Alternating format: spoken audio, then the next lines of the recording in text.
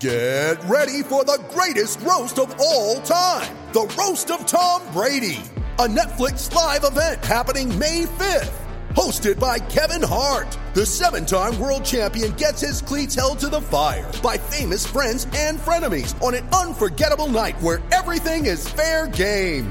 Tune in on May 5th at 5 p.m. Pacific time for the Roast of Tom Brady, live only on Netflix. You ready? Showtime. On May 3rd, summer starts with The Fall Guy. Let's do it later. Let's drink a spicy margarita. Make some bad decisions. Yes! Audiences are falling in love with the most entertaining film of the year. Fall Guy. Fall Guy? Fall Guy. That's what the poster said. See Ryan Gosling and Emily Blunt in the movie critics say exists to make you happy. Trying to make it out? Nope. Because I don't either. It's not what I'm into right now. What are you into? Talking. Yeah. The Fall Guy. Only in theaters May 3rd. Rated PG-13. What's up, Bills Mafia? It is Friday, December 18th, and this is your Friday Bills Flash Briefing. The Bills are getting set. They're putting the finishing touches on preparations for the Denver Broncos this Saturday evening on NFL Network. Another primetime game for your Bills as they play at 4:25 in the Mile High City against Drew Lock and the Denver Broncos. And it's been an interesting week when it comes to Drew Lock, as he's talked about Josh Allen and the matchup against the Bills. He was asked about Tre'Davious White this week. And, you know, we all know that Tre'Davious White usually shuts down one side of the field. And Drew Lock had some interesting comments about how he's planning to attack White and this Bills secondary on Sunday. Here's what he said. I played him when he was at LSU, and he was somebody to be watched and made sure we knew where he was at all times on the field. It's going to be the same thing on Saturday. He's an extremely talented quarter, but it's not going to be something that scares you off of a throw or scares you off of a matchup. If my read takes me to him and I need to throw the ball, there will be no second guessing about throwing it.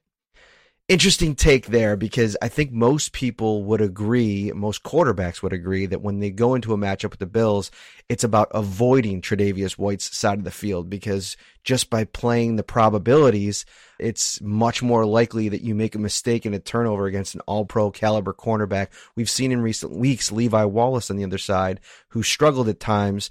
Quarterbacks have attacked his side of the field. So interesting confidence from Drew Lock, but he is a confident guy. If you're familiar with him, he, you know, some people think that he kind of has an arrogance or a cockiness to his game, but he's got a little bit of a swagger, and that's going to be an interesting matchup coming off of his best game as a pro. He threw 4 touchdown passes against the Carolina Panthers last week. It is going to be a fun matchup to watch.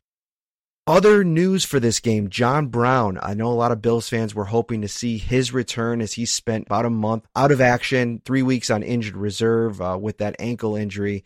He is not going to play on Saturday. Sean McDermott ruled him out on Thursday, and it looks like they're going to give him a little bit more time. He has been practicing all week, which is a really good sign, but Stephon Diggs had some interesting comments about it today, the potential of getting John Brown back. And he's been very complimentary of Gabriel Davis, who leads the Bills with 6 touchdown passes as a rookie. Pretty unbelievable performance this season for Davis, who was a 4th-round draft pick a few months ago. But, you know, Diggs was asked about what it's going to be like to get John Brown back into the mix, and here's what he said. We've had to adjust without him. When he comes back, we can get back to being us and hitting on all cylinders and having success. We've had some success. We've tried to view it as next man up and all that good stuff. But it's always good to have your guy back, especially when a guy can play at a high level and do a lot of great things. We look forward to having him back. The show went on for a while, but hopefully we can get the big show back.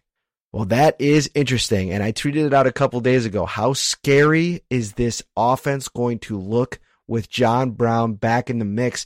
I think it's a good sign that the Bills found their stride without him. I think that they learned a lot of things about their offense. I think they realized and figured out how to develop a counterpunch, maybe mix up with a different combination. But we saw the success that they had in the first month of the season, and I anticipate with John Brown back in the mix at just the right time, with the playoffs right around the corner, it's going to be fun to watch what this offense can do. And it's almost perfect timing next week when they go up against the Patriots. I feel like the Bills, even though the Patriots said it's 6-7 and potentially could be 6-8 by the time the Bills play them, Bill Belichick always seems to have something in store for this Bills offense, and Josh Allen and having his full complement of weapons would definitely be a good thing. We are going to be live Saturday night after the big game to break everything down. Ryan Talbot, Matt Perino, the Shout Buffalo Bills football podcast. Make sure you are there. Enjoy your weekend. Enjoy game day Saturday. Keep it locked on to Syracuse.com and NYUp.com.